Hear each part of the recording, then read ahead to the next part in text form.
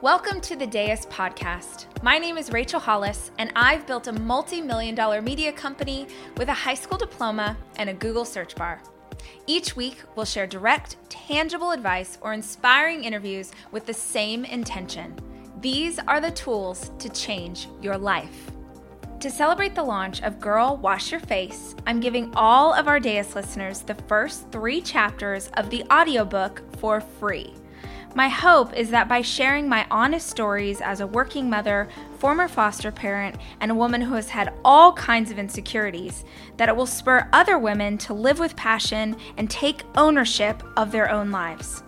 Enjoy this gift of the first 3 chapters, and if you want to hear the rest, all narrated by me, order Girl Wash Your Face on audio wherever books are sold.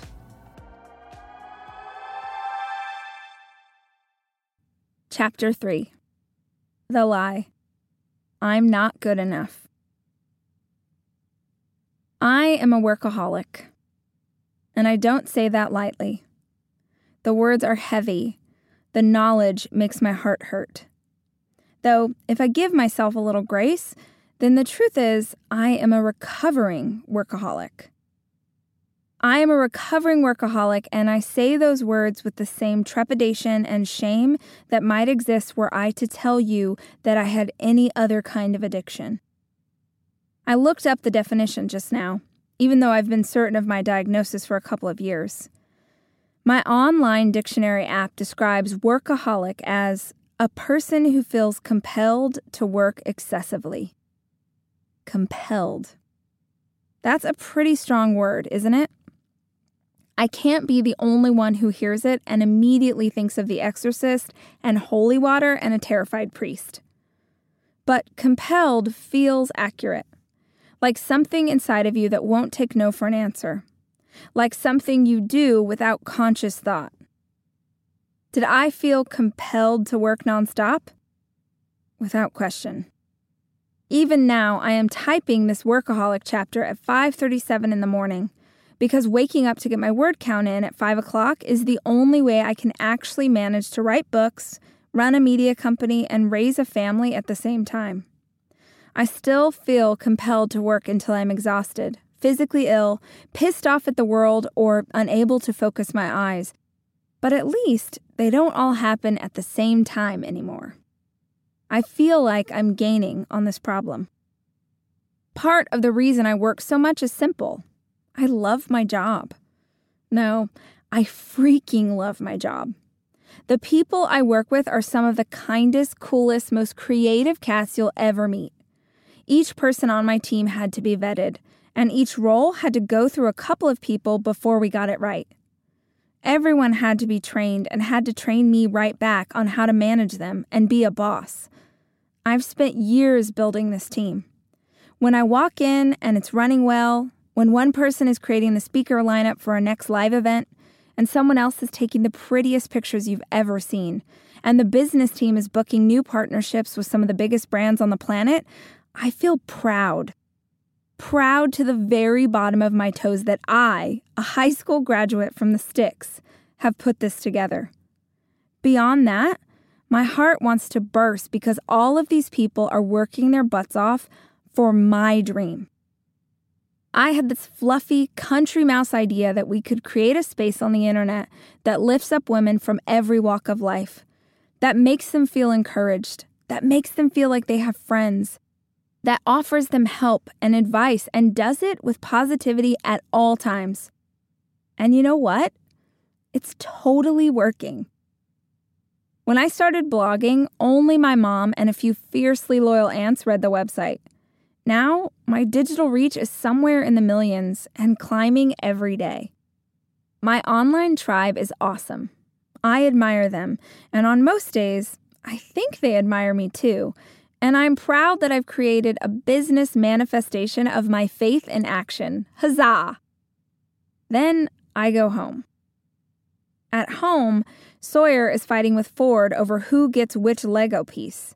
Jackson has a little attitude he picked up from someone at school, and if he rolls his eyes at me one more time, Lord Jesus, I'm going to rip off both his arms and whack him over the head with them.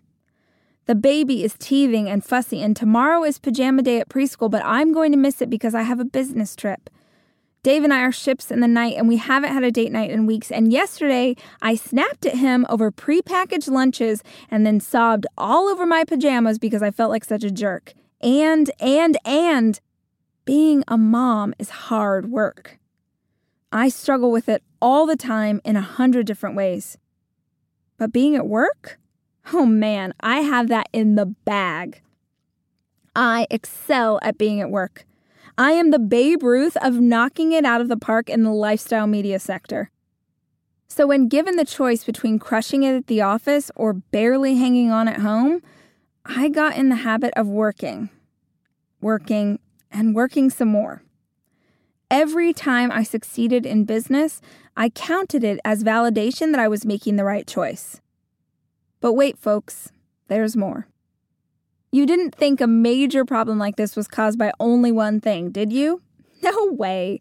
Nobody's psychosis is one layer deep. I am a Vidalia onion of issues. I've got a cartload of emotional baggage. Let's unpack some. I am the baby of 4 children. And by the time my parents got around to my childhood, their marriage was deeply in trouble. Even though I was the youngest, I was a very self-sufficient child. And I think the combo of those two things meant that I was largely ignored. Unless I did something good. Luxury is meant to be livable. Discover the new leather collection at Ashley with premium quality leather sofas, recliners, and more, all built to last. No matter how many spills, scuffs, or pet-related mishaps come its way, the leather collection at Ashley is made with the durability you need for the whole family. Shop the new leather collection at Ashley and find chairs starting at $499.99 and sofas at $599.99. Ashley, for the love of home.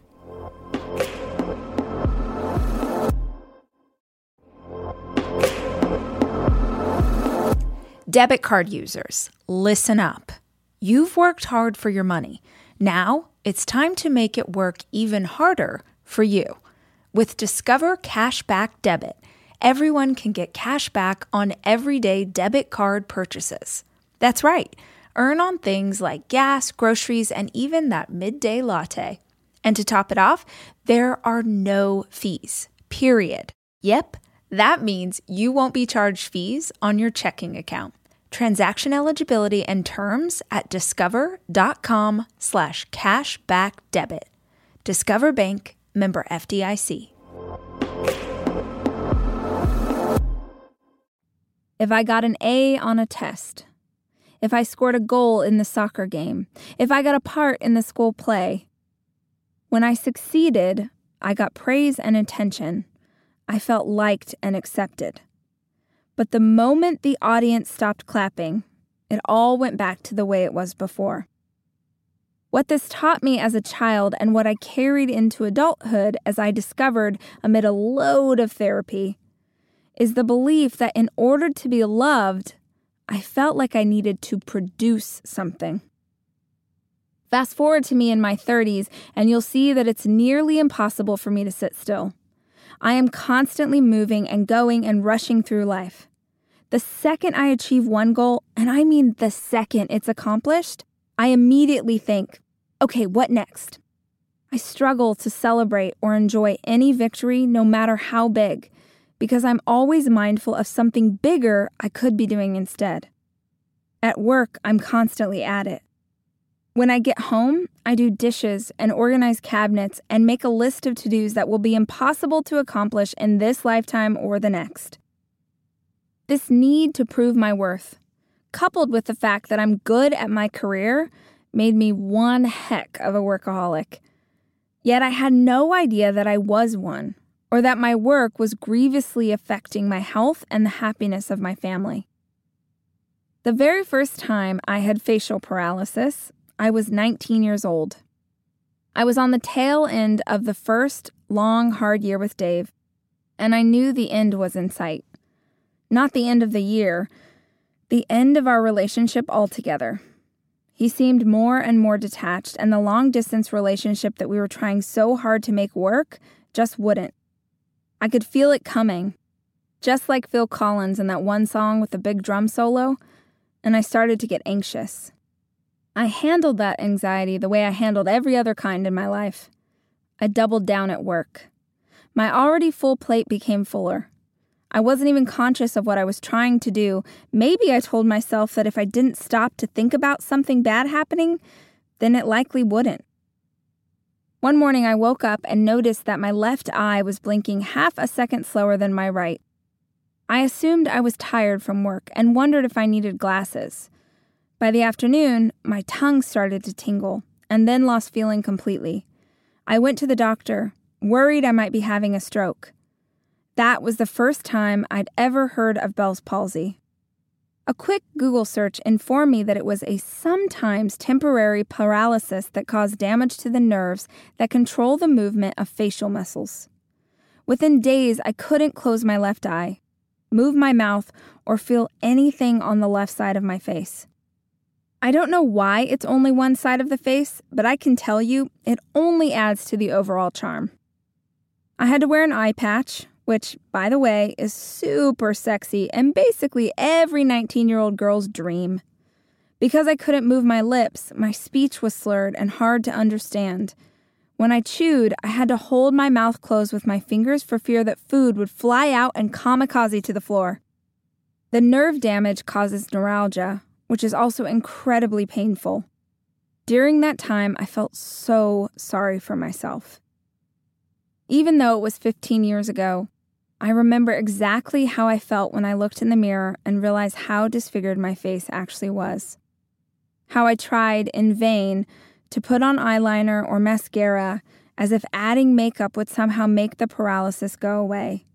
Or how, each time I got the makeup on, I would inevitably cry it right back off. I spent those weeks perpetually worried, weighed down by the doctor's prognosis that this could last a few days or months on end. There was no way to be sure. In retrospect, I never thought of myself as conceited. I never wore makeup or styled my hair until I was an adult. But having Bell's palsy made me hyper aware of the way I looked. I became completely depressed.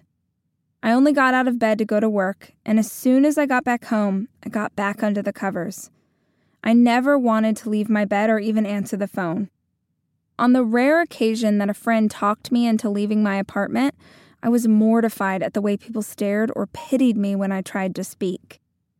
In the midst of it all, the bullet I had been trying to dodge found its mark. Dave broke up with me.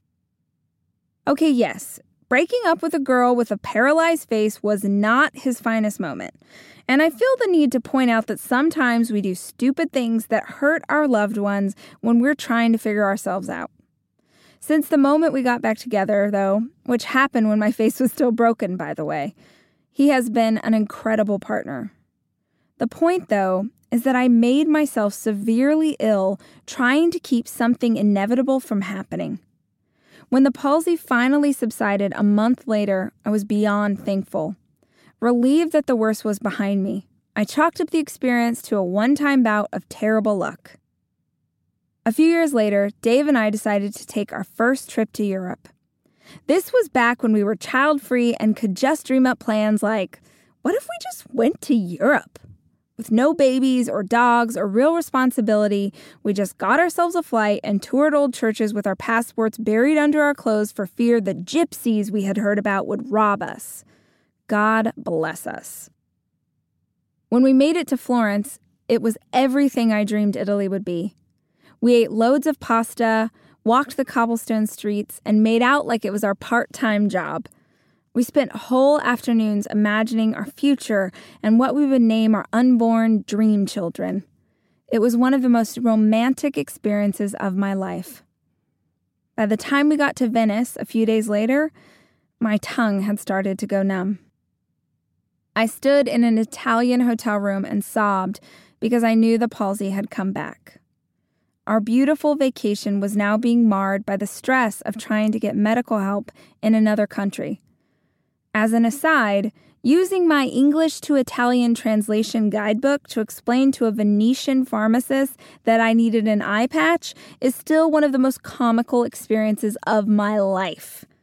Also, the eye patch, plus my paralyzed face, meant that we got to the front of every line in customs. Silver lining. Ever the comedians, Dave and I made jokes about the assets of such an illness. For example, I did an amazing Sammy Davis Jr. impersonation. Also, the pirate jokes were endless. Yar! It wasn't until we arrived in Paris, a lifelong dream destination of mine, that even jokes couldn't lift my spirits. As we walked through the Champ de Mars, I realized the photo I had always dreamed of, me in front of the Eiffel Tower, would forever be a reminder of this illness. As much as I hate to admit it, I've never felt sorrier for myself than in that moment. In that old photograph, which you can Google, by the way, because I am not afraid to share any pic on the internet, apparently, I am standing alone in front of the tower, bundled up for the weather. I'm wearing sunglasses to try and hide the eye patch, and since a smile would have only worked on half my face, I just did nothing at all. When we got back home, the doctor put me on steroids and sent me to see a neurologist to make sure the palsy wasn't a symptom of something greater. After the doctors didn't find the brain tumor I was sure was there, they gave me an interesting prognosis. Both times I'd gotten palsy, I'd been under extreme stress. Like many women, I was working so hard and not taking good care of myself. I argued that this couldn't be the case. After all, I'd gotten sick again while on a romantic vacation. That's when Dave pointed out that it was the first vacation we'd taken in 3 years.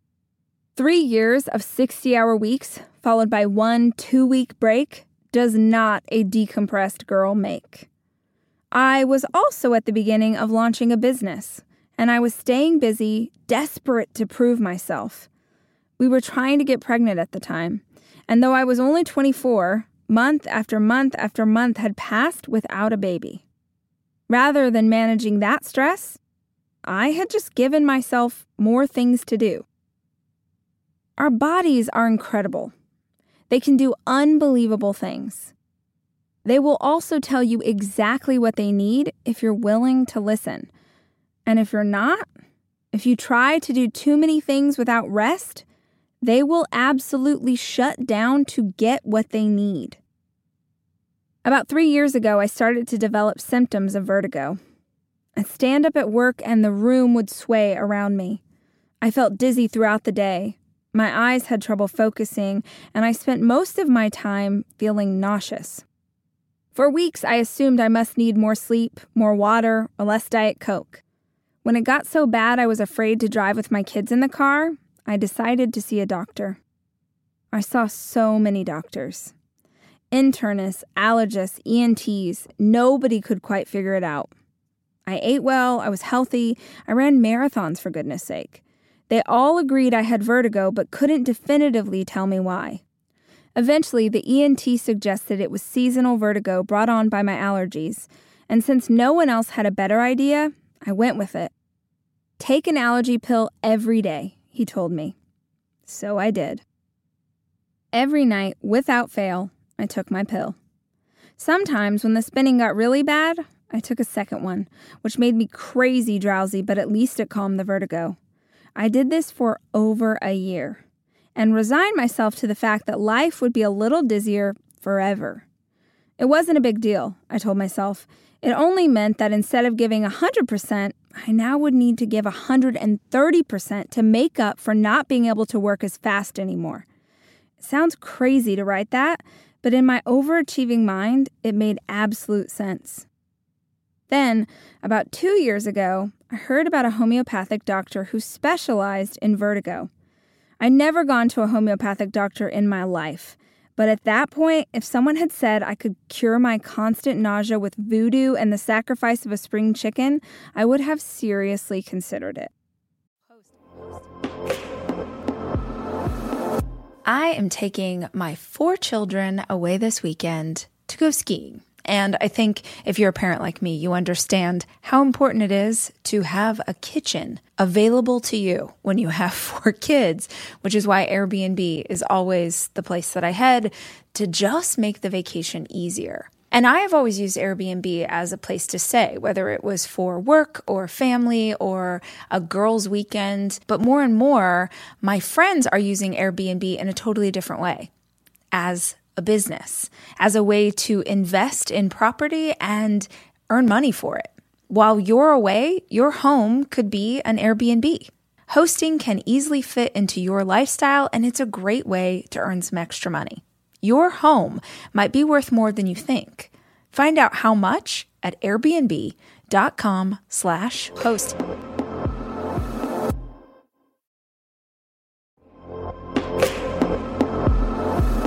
Almost every morning of my life, I have oatmeal. Seriously, during the winter, having something hot in the morning really makes a big difference in my day.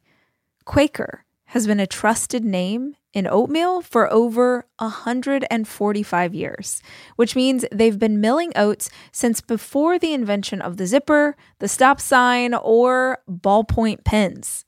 Quaker has something for everyone, whether it's old-fashioned or quick oats that are good for cooking or baking.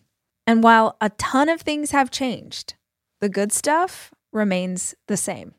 Quaker, getting up to some good since 1877. Look for Quaker Oats at your local grocery store.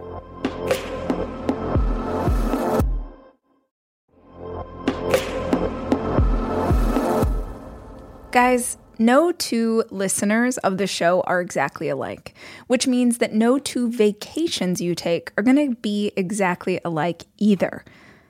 And if you're looking for a place that will serve all of you, Texas has a vast landscape of cultures, regions, destinations, and activities that allow for an infinite number of different travel experiences. I love Texas so much, I moved my family there for 5 years. Because here's the deal, Texas has it all. Are you a beach person? We got you. If you love a rugged vacation, not my jam, but there's plenty of campgrounds, hiking trails, and state parks galore. My favorite part about Texas? The food. It is the thing I miss the absolute most. Whether you love barbecue or Tex-Mex or just want to be in cities that take their food very seriously. You can enjoy live music, visit internationally recognized art museums, and check out thrilling cowboy experiences. Visit traveltexas.com/getyourown to get the only trip to Texas that matters. Yours. That's traveltexas.com/getyourown.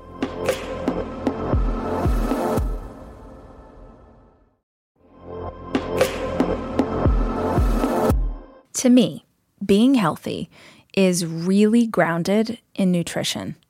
Honestly, what I eat and what my kids eat is super important to how we live our lives. It's why I love a company like Thrive Market, because Thrive Market carries brands with the highest quality ingredients and sourcing methods. They restrict hundreds of ingredients across their food and cleaning categories. So when I go online and I use their on-site filters, I can figure out exactly my lifestyle needs and trust that what I'm getting from Thrive Market is what I want to take into my body. When you join Thrive Market, you're also helping a family in need with their 1-for-1 membership matching program. You join, they give. You can join in on the savings with Thrive Market today and get 30% off your first order, plus a free $60 gift. Go to thrivemarket.com/rach for 30% off your first order, plus a free $60 gift. That's THRIVE market.com/rach. thrivemarket.com/rach.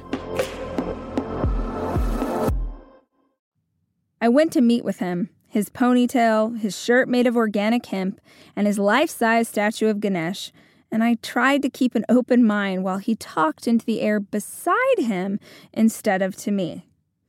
I laid out the whole story of when I got sick and how it affected me, and he asked me 100 questions about my emotions, my childhood, and the deeper reasons why I felt a certain way. I kept thinking, when is he going to prescribe some medicine? Why are we still talking about stress, and what's the deal with that little collection of crystals?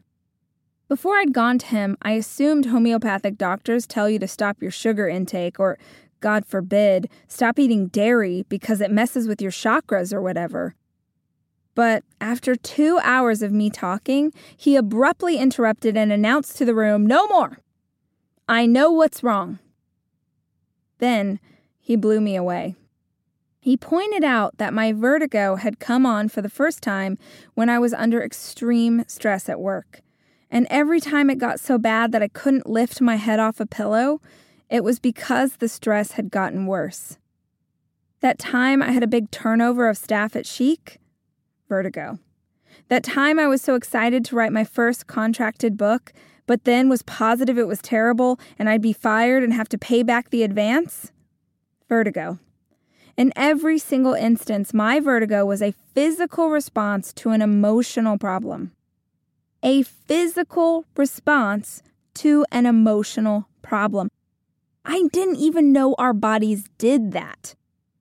Okay, I knew it in the same way that every other God-fearing, law-abiding woman who watched Oprah and heard about self-care knows it, but I grew up in the country.